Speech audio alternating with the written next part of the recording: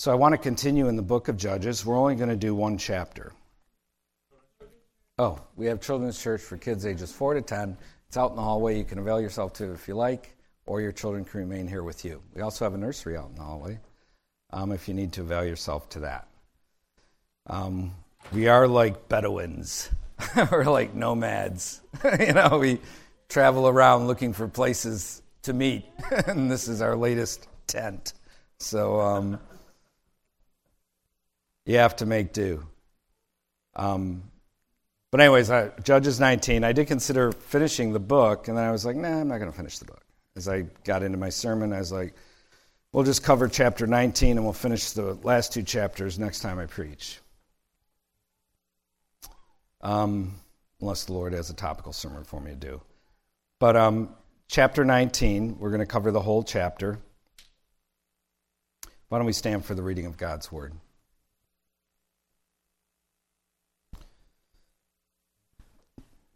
Now remember, this is the second little vignette.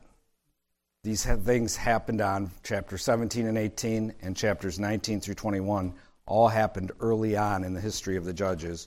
This wasn't rerunning concurrent subsequent to Samson. We already addressed all that. So this is our second vignette. And it came to pass in those days, when there was no king in Israel, that there was a certain Levite staying in the remote mountains of Ephraim. He took for himself a concubine from Bethlehem in Judah. But his concubine played the harlot against him and went away from him to her father's house at Bethlehem in Judah and was there 4 whole months. Then her husband arose and went after her to speak kindly to her and bring her back, having his servant and a couple of donkeys with him. So she brought him into her father's house, and when the father of the young woman saw him, he was glad to meet him. And the narrative gets radically wild from there. May God bless the reading of his word. The title of my sermon this morning is Sodomy and Society. Let's pray. Father, we rejoice in you and thank you that you have preserved your scriptures down through the years so we can know your ways and your thoughts. We pray that you're glorified here in the preaching of your word. Help me to set forth that which you've given me to declare. Give ears to hear for all those listening, Lord. Lord, and most of all, may your Holy Spirit move within our hearts and minds, setting them aflame and on fire for you and righteousness, to do right by you with our lives in the limited time we have here on earth. May you be glorified. We ask in Jesus' name, Father. Amen. Could be seated. So our book starts out here the same way it ends. Verse 19. And it came to pass in those days when there was no king in Israel. And the end of this little vignette, chapter 21, verse 25, look at it there, ends similarly. It says, in those days there was no king in Israel. Everyone did what was right in his own eyes. Everyone did what was right in his own eyes. And we see here a concubine and a Levite who has his concubine. A concubine in those days was like a second-rate wife. There was a contractual agreement somewhat similar to a husband and wife. There were duties the quote-unquote husband had to her and she had to him, but she was not a quote-unquote wife. That's what a concubine was. And of course, we're living in the midst of a culture where everyone does what's right in their own eyes. So it continues on in verse 2, and I'm just going to make some random comments here till I get to what I want to talk about. It says, but his concubine played the harlot against him and went away from him to her father's house at Bethlehem in Judah and was there 4 whole months. So whether it's referring to her playing the harlot just because she left and went back to her father's house and deserted him, or whether she committed adultery and went to her father's house, we are not sure. It says, then her husband arose and went after her to speak kindly to her and bring her back. It means to speak to her heart. So he wanted to win her back, get her to come back home. He probably wasn't the best of a guy. That's probably part of the reason she already left. And as the narrative goes on, we see, he probably wasn't the best guy, best man around by any means. It says, so she brought him into her father's house, and when the father of the young woman saw him, he was glad to meet him. The father would be glad. This was probably not good that, everybody was talking. His daughter came back, is living in his house. She's not with her quote-unquote husband of sorts. And so he's glad because, maybe we can fix this all up. Now his father-in-law, verse 4, the young woman's father, detained him, and he stayed with them 3 days, so they ate and drank and lodged there. Then it came to pass on the 4th day, they arose early in the morning, and he stood to depart. But the young woman's father said to his son-in-law, refresh your heart with a morsel of bread, and afterward go your way. So they sat down, and the two of them ate and drank together. Then the young woman's father said to the man, please be content to stay all night, and let your heart be merry. And when the man stood to depart, his father-in-law urged him, so he lodged there again. Then he arose early in the morning on the 5th day to depart. But the young woman's father said, please, refresh your heart. So they delayed until afternoon, and both of them ate. And when the man stood to depart, he and his concubine and his servant, his father-in-law, the young woman's father, said to him, look, the day is now drawing toward evening. Please spend the night. See, the day is coming to an end. Lodge here, that your heart may be merry. Tomorrow go your way early, so that you may get home. However, the man was not willing to spend that night. So he rose and departed and came opposite Jebus, that is Jerusalem. With him were the 2 saddled donkeys. His concubine was also with him. They were near Jebus, and the day was far spent. And the servant said to his master, come, please, and let us turn aside into the city of the Jebusites and lodge in it. But his master said to him, we will not turn aside here into a city of foreigners, talking about the Jebusites, who are not of the children of Israel. We will go on to Gibeah. Gibeah was about 4 miles away. You're talking about another close to 2-hour walk. So he said to his servant, come, let us draw near to one of these places and spend the night in Gibeah or in Ramah. And they passed by and went their way, and the sun went down on them near Gibeah, which belongs to Benjamin. They turned aside there to go in to lodge in Gibeah, and when he went in, he sat down in the open square of the city, for no one would take them into his house to spend the night.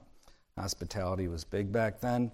There weren't motels. And so people would show kindness to others, strangers in the area, hoping it would be shown to them when they traveled. But no one takes them in. They're in Benjamin, one of the tribes of Israel. It's Gibeah, which is within the territory of the Benjaminites. Just then an old man came in from his work, verse 16, in the field at evening, who also was from the mountains of Ephraim. He was staying in Gibeah, whereas the men of the place were Benjamites. And when he raised his eyes, he saw the traveler in the open square of the city, and the old man said, where are you going, and where do you come from? So the Levite said to him, we are passing from Bethlehem in Judah toward the remote mountains of Ephraim. I am from there. I went to Bethlehem in Judah. Now I am going to the house of the Lord. But there is no one who will take me into his house. Although we have both straw and fodder for our donkeys, and bread and wine for myself, for your female servant, and for the young man who is with your servant, there is no lack of anything. And the man said, peace be with you. However, let all your needs be my responsibility. Only do not spend the night in the open square. So this guy doesn't want him to spend the night in the open square, and he takes care of all their needs, which was the custom to do so. So he brought him into his house, verse 21, and gave fodder to the donkeys, and they washed their feet and ate and drank.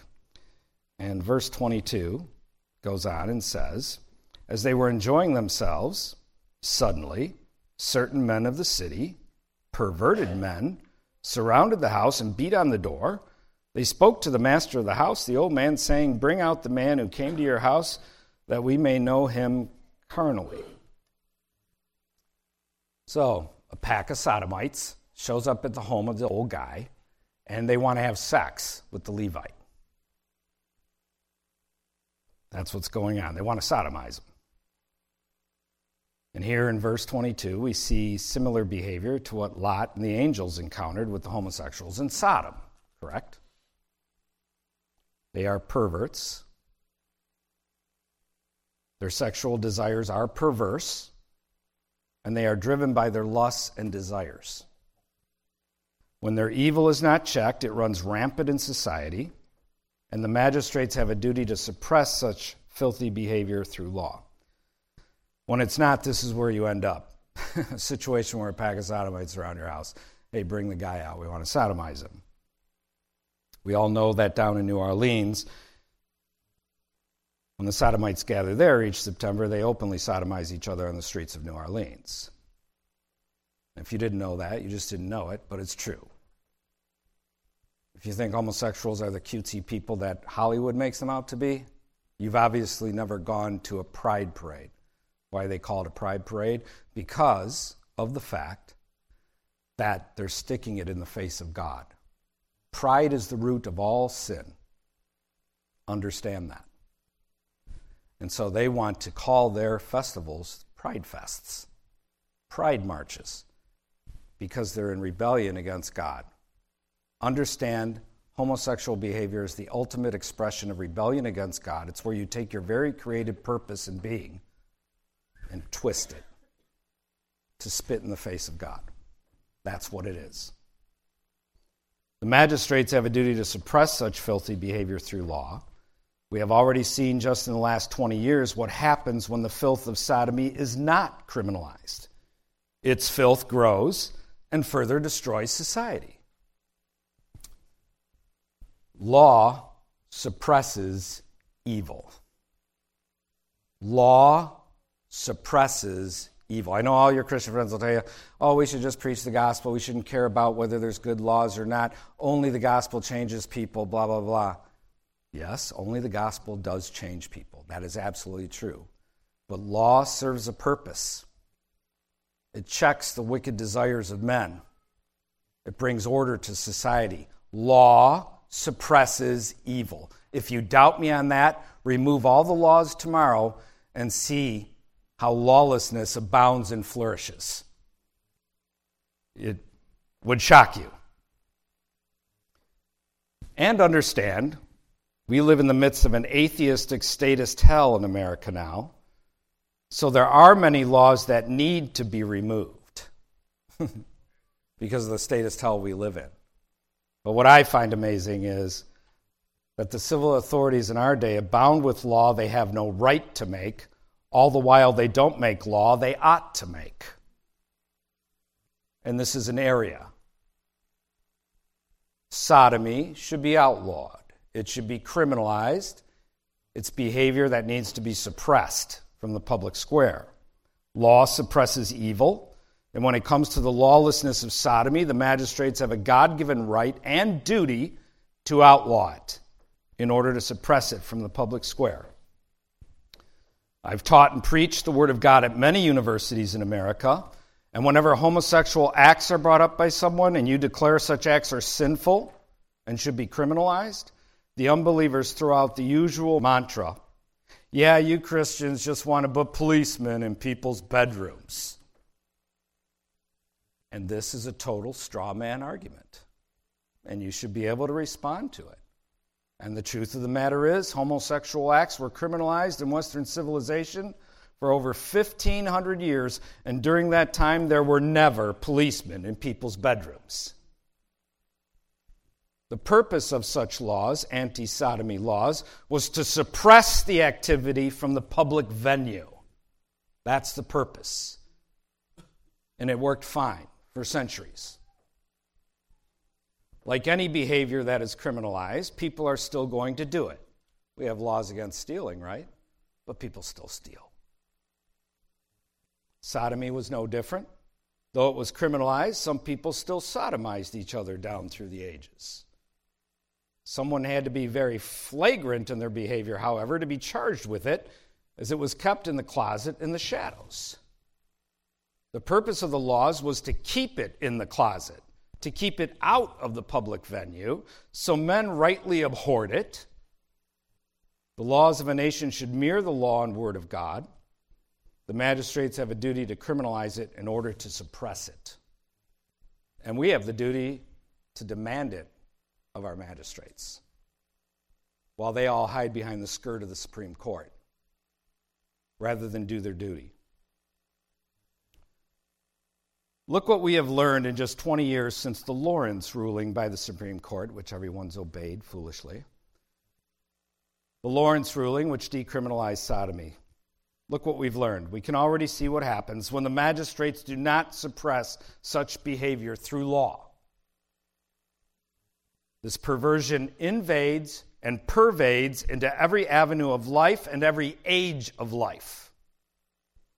Academic, legislative, judicial, commercial, residential, media, both news and entertainment. It is all-consuming. It is oppressive. It demands not toleration, but affirmation. And it uses the force of law to extract such from all in society.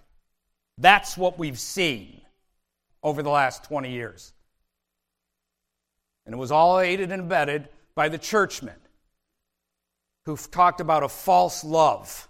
Not a biblical love where you tell the homosexual, you're living in sin, you need Christ, you need to repent, but almost a love where they make it clear, you're a homosexual, you get to go to heaven anyway. It's disturbing. A Christianity that has accommodated itself to the filth of homosex. Did you ever think you would see it? You've seen it. And it's disturbing. Most churchmen absolutely silent. If they're not silent, many of them are aiding and abetting the perversion by twisting Scripture, by preaching a false love. And it's all happened in such a short time. It's all pervasive. It's all consuming. So the magistrates must suppress such behavior through law. If they do not, God will through his judgment. That I can assure you. Understand, homosex is thoroughly condemned in Scripture in both Testaments. It is a sin. It is a crime. All the church fathers who addressed it condemned it in the strongest terms, and all of Christianity spoke against and condemned such behavior for nearly 2,000 years. No Christian body ever spoke well of it. All condemned it in the strongest terms. Not a single churchman ever wrote to legitimize it until the 1980s. So understand where you are historically, young people. Though this culture has tried to convince you it is normal behavior, it is not. And men in history stand with Scripture that it is not. When you study the cultures of men. It is wicked, it is filthy, and understand you live in the midst of a Christianity that is a whore led by churchmen who love the praises of men rather than Christ. The vast majority are silent or they're aiding and abetting the sodomite juggernaut.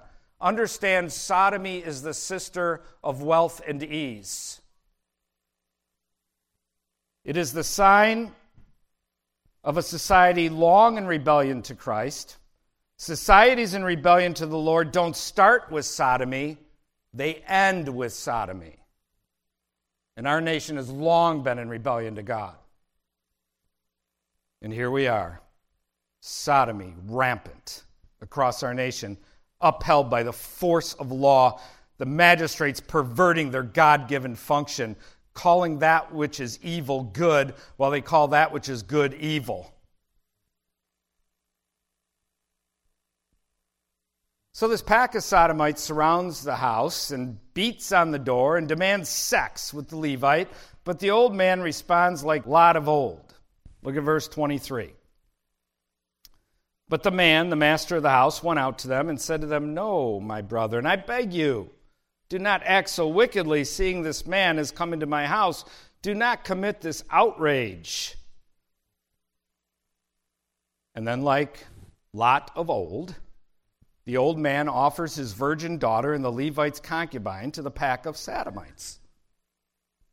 Verse 24, "Look, here is my virgin daughter and the man's concubine. Let me bring them out now. Humble them, and do with them as you please. But to this man, do not do such a vile thing." Do not do such a vile thing. They obviously didn't have an AR-15. But the problem was worse than that.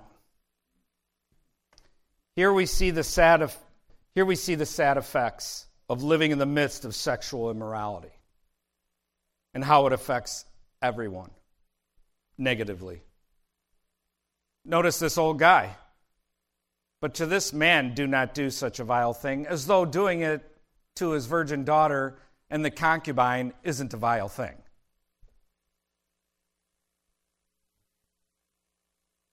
He had lost natural affection for his daughter, and he had lost what it meant to be a man. He had lost sight of his duty to his daughter as a man. Remember Lot? He too offered his 2 virgin daughters to a pack of sodomites. This is the sad effect of living in the midst of sexual license. This is the sad effect of tolerating evil in society, as all of Christianity has done. Accommodated itself to the evil over the decades I've been alive, not confronting the tyrants, the evil, the idols of the day, but accommodation is the watchword of the Christian church in America. Not only did Lot offer his 2 daughters, but when you read the narrative there in Genesis 19, we see that Lot's sons-in-law thought Lot was joking when he told them they had to leave because of God's impending judgment. They thought it was a joke. They didn't leave, and they and their wives, Lot's daughters, died. Remember, Lot lingered, it says in Genesis 19? He lingered.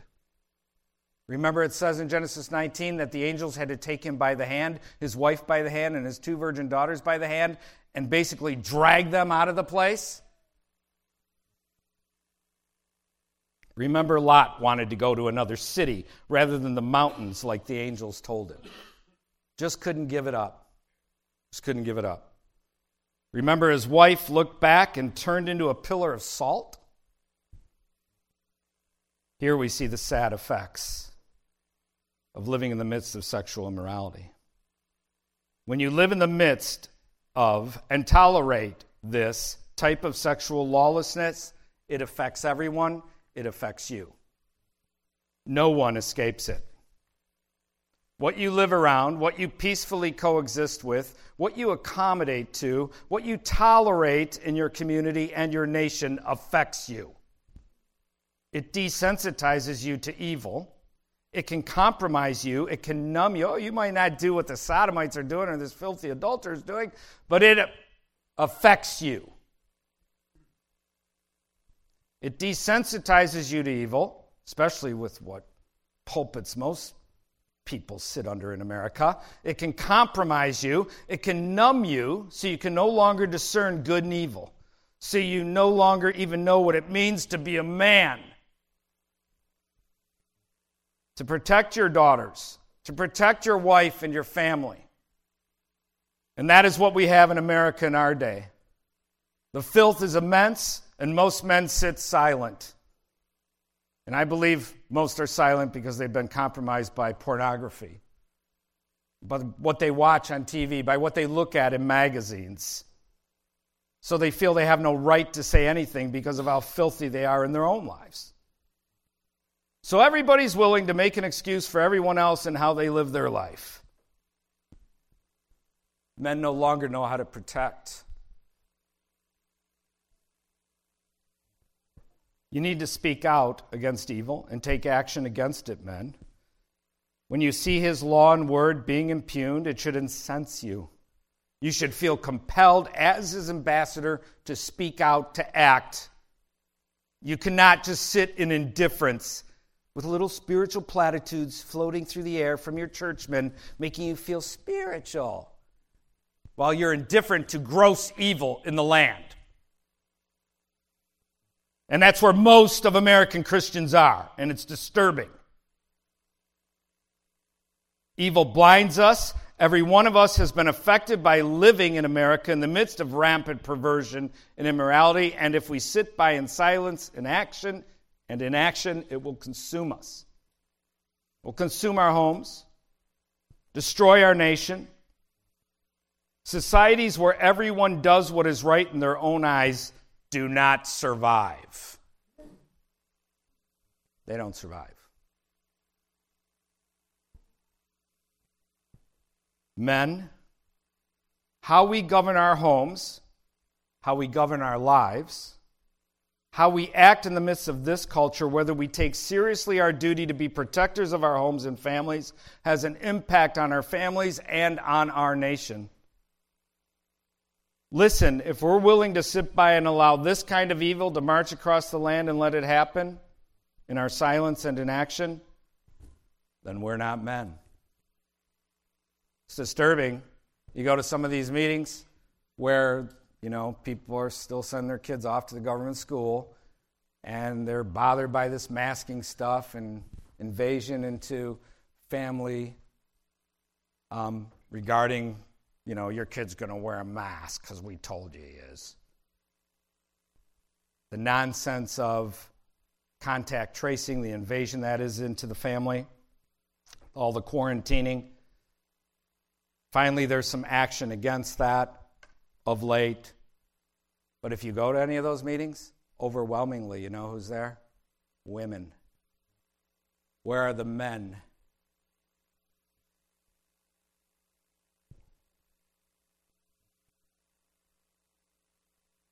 If we're going to sit by and allow this kind of evil to march across the land and let it happen in our silence and inaction, then we're not men. We have given up what is dear to manhood. I know what is taught in the government schools regarding sexual matters. How can any man allow that? How is that possible? Here's how it's possible. Because men aren't men anymore. They've been demanned. So they're able to go along with it and tolerate it, what's being done to their sons and daughters. If you walked up and talked to some kid in what's in these books and what they're taught, you'd be arrested. But it's okay there at the government school because they're the experts. No, they're the perverts. And if you doubt that, all you have to do is stand outside an NEA convention with a sign of a mutilated baby murdered by abortion or a sign that says homosex is sin and watch what they say to you. And they're the ones teaching the children. They're the ones making policy for school boards across the country. When you sit silent in the face of such evil, it will cost your family dearly, men.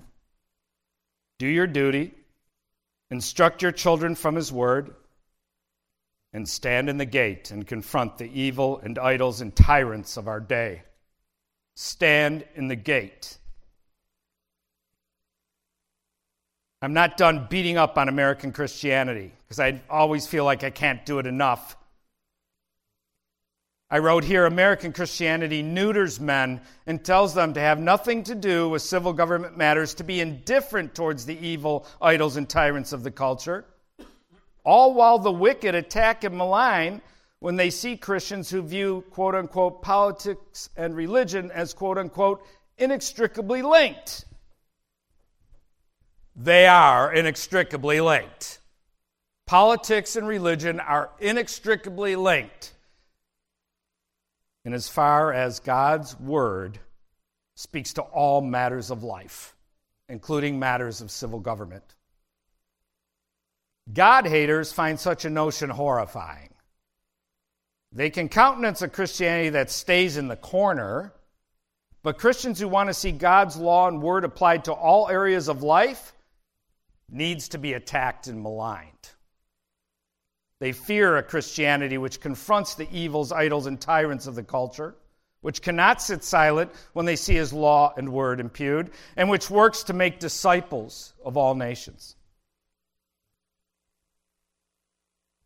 Most men have been taught by American Christianity to sit by in their personal piety and say, I don't do that. I don't commit adultery. I don't sodomize other people. I'm not a homosexual. As if that's all that matters, is little old you. All the while they do nothing about the evil in the land. And all the while they do nothing about the evil in the land. When our nation was founded, if you read the men back then, they had a priority system, and it was God, country, family. In our priority system in Christianity today, country doesn't even make it. It's God, family, business. Or God, family, church, business. Country doesn't even come. Notice family was here. Notice God is here. But notice also country was here 250 years ago when our country was founded. And you might be wondering, well, why would they put country before family? Because they knew if the country was sound, their family was safe. That's why they did it that way. Now, we live under churchmen who tell us, you're spiritual because you have nothing to do. So babies are getting murdered. Big deal. It's innocent blood. Who cares? They can't pray the sinner's prayer anyway. They all get to go to heaven. Be indifferent. They can come up with 1,000 spiritual reasons to be indifferent to everything. Even when marriage is attacked by sodomy, and 2 women and 2 men can marry, they can accommodate themselves to that in utter silence. How is that possible? It's because whores fill the pulpits of America. How is it possible that when I go over the 794 thing downtown, all I see is church spires dotting the landscape? How can there be church spires dotting the landscape in this type of evil in the land? Because the form of Christianity we have is a whore. That's why.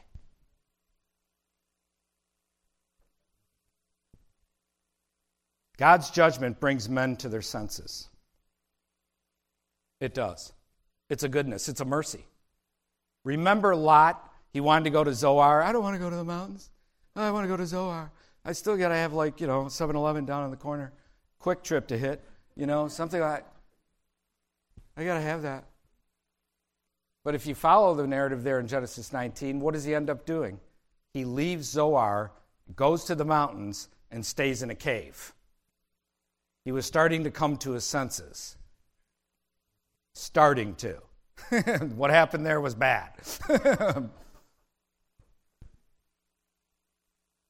But God's judgment helps bring men to their senses. It is a mercy. And the narrative here continues with the awful ending, with the full consequence of a lawless society where sexual licentiousness abounds. Verse 25 says, "But the men would not heed him, so the man," talking about the Levite, "took his concubine, brought her out to them, and they knew her and abused her all night until morning. And when the day began to break, they let her go.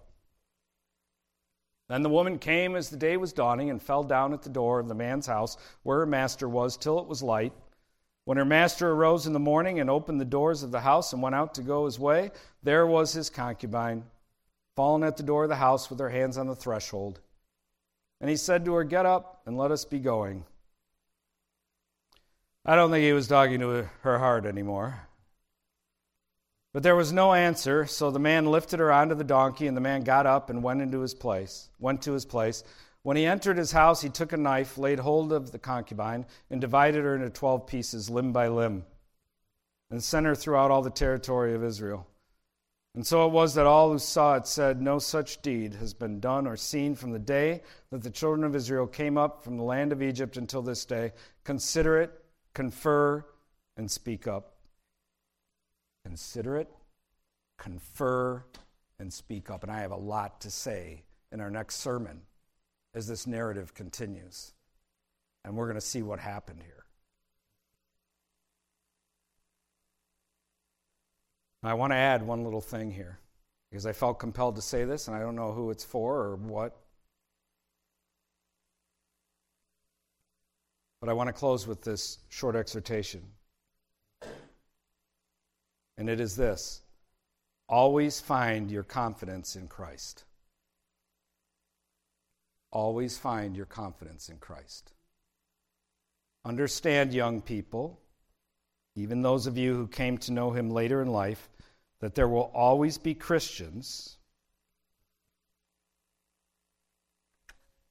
who will focus on your negatives and your shortcomings and make you feel less than them, who will speak ill of you to others, put you down in their eyes.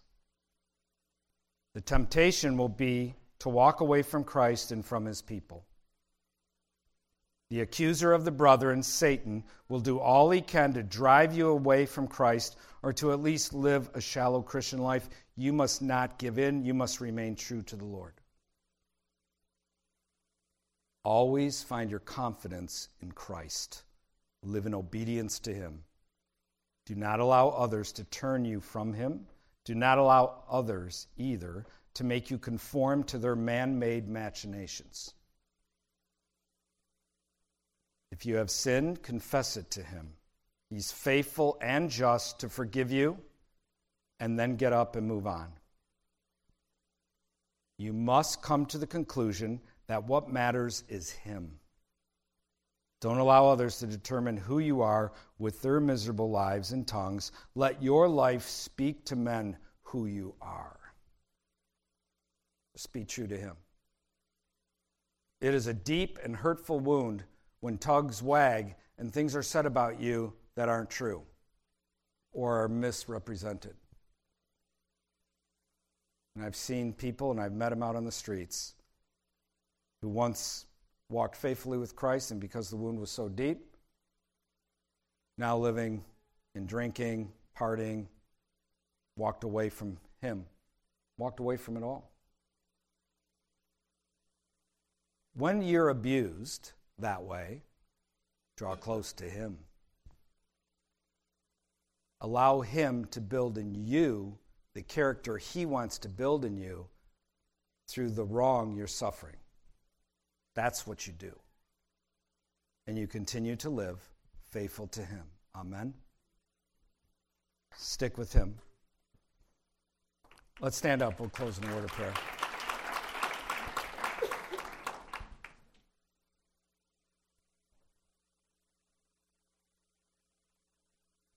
Father, I thank you and praise you for this time that we've had in your word to understand the importance of this matter. We know your law speaks to it. Your scriptures repeatedly speak to it. The filth of sodomy, O God, the destruction it brings to the individual, the destruction it brings to nations. And Lord, we just ask and pray that you would use what was preached here today for good. Lord, we pray you use the little exhortation at the end for whoever that was for good in their heart and mind, O Lord. And God, I thank you and praise you for your goodness to each of us. I thank you that while we were yet sinners, you loved us, that by the power of your Holy Spirit, you regenerated us, transformed us out of the kingdom of darkness into the kingdom of your Son, into the kingdom of light. We ask and pray, O Lord, that we would be your faithful ambassadors in the earth, that we would make your holy law, word, and salvation known to men. And I ask these things in Jesus' name. Amen. Praise his name. So this week I took my daughter Priscilla, who's 15 and a half, who can't wait to start driving, up to the DMV to get her temps. And it was interesting because we walk into the DMV over there in West Bend, and there's like 8 customers in there, and they all have masks on. And all the workers, of course, have masks on. And the lady working there walks up. They have like a welcoming lady. It's like Walmart now. And she says, "Oh, can I help you? What are you here for?" And I said, well, she wants to take her test to get her temps. And she goes, "Okay, that's great. Do you have your Social Security and birth certificate?" And I said, "Well, we don't have birth certificates or Social Security numbers." So, and so then she says, "Well, do you want a star on your license?" And I said, "A star on my license?" And she goes, "Well, yeah, now we have this star so that you can fly with just your driver's license. Otherwise, you got to use a passport." And but then she says, "But maybe you don't want her certified to do that. Or do you people even fly?" she says. And I said, "Well, we used to fly all the time until all this COVID nonsense started." I said, "We haven't flown since then, and but we will fly again once we've defeated the tyrants." And Of course, the place is quiet as a mouse. They don't play music. They don't even play elevator music. So you can tell the good Americans all listening in. You know, here's what the lady says to me. She looks at me and she says, I believe it's all nonsense too, and I want to thank you for coming in here without a mask. Yeah.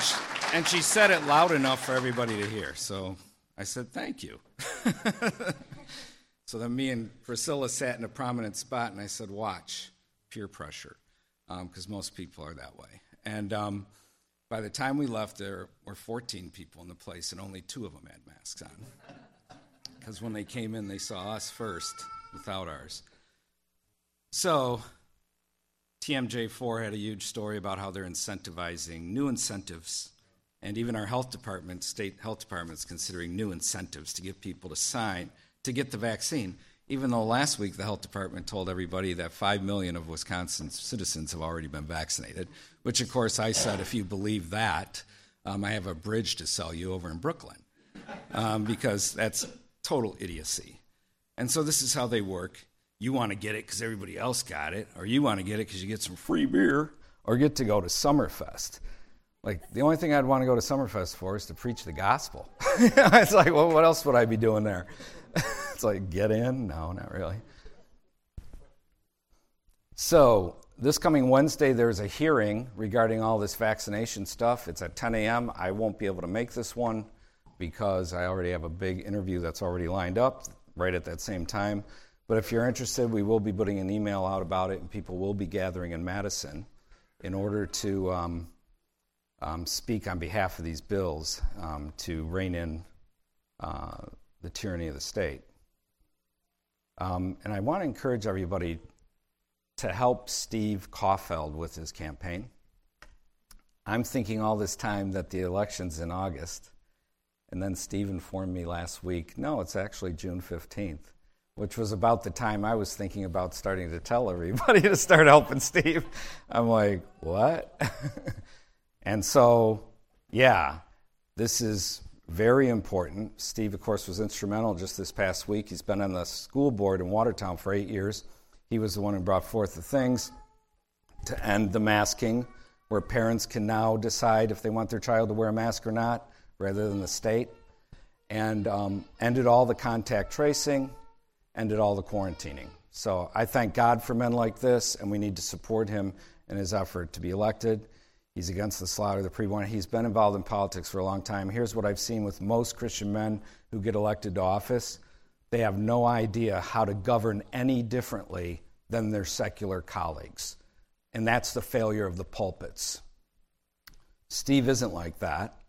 He gets elected, there will be a change. There will be a goodness, a salt, and a light poured into the State House over there in Madison. So I want to encourage you to visit with Steve afterwards if you're able, and to help out with anything he has going regarding his campaign, because it's in short order at this point. Next week I won't be here. I'll be traveling a week from today down to New Orleans. There's a churchman down in Louisiana who's facing 18 years in prison simply for disobeying the state regarding all the nonsense of close down your church, mask up, act like JoJo the circus monkey, and stand 6 feet apart. While they're arresting pastors up in Canada with their evil and tyranny, here's a pastor looking at 18 years. And we've gotten all kinds of different rulings from the courts around the country on this stuff. Of course, our state Supreme Court, very different in their response to it. And but it shows you where things are at. And those are freedoms that men fought, bled, and died for. You don't glibly give them away. So I'm going down there. I was asked to speak at the rally they're having, and I'm going to travel all that ways and all the way back because I want to stand with him and let the state know you're wrong for what you've done. Amen? So Jason will be preaching next week in my stead. So hopefully you'll be here and you'll be blessed by all that goes on. Amen?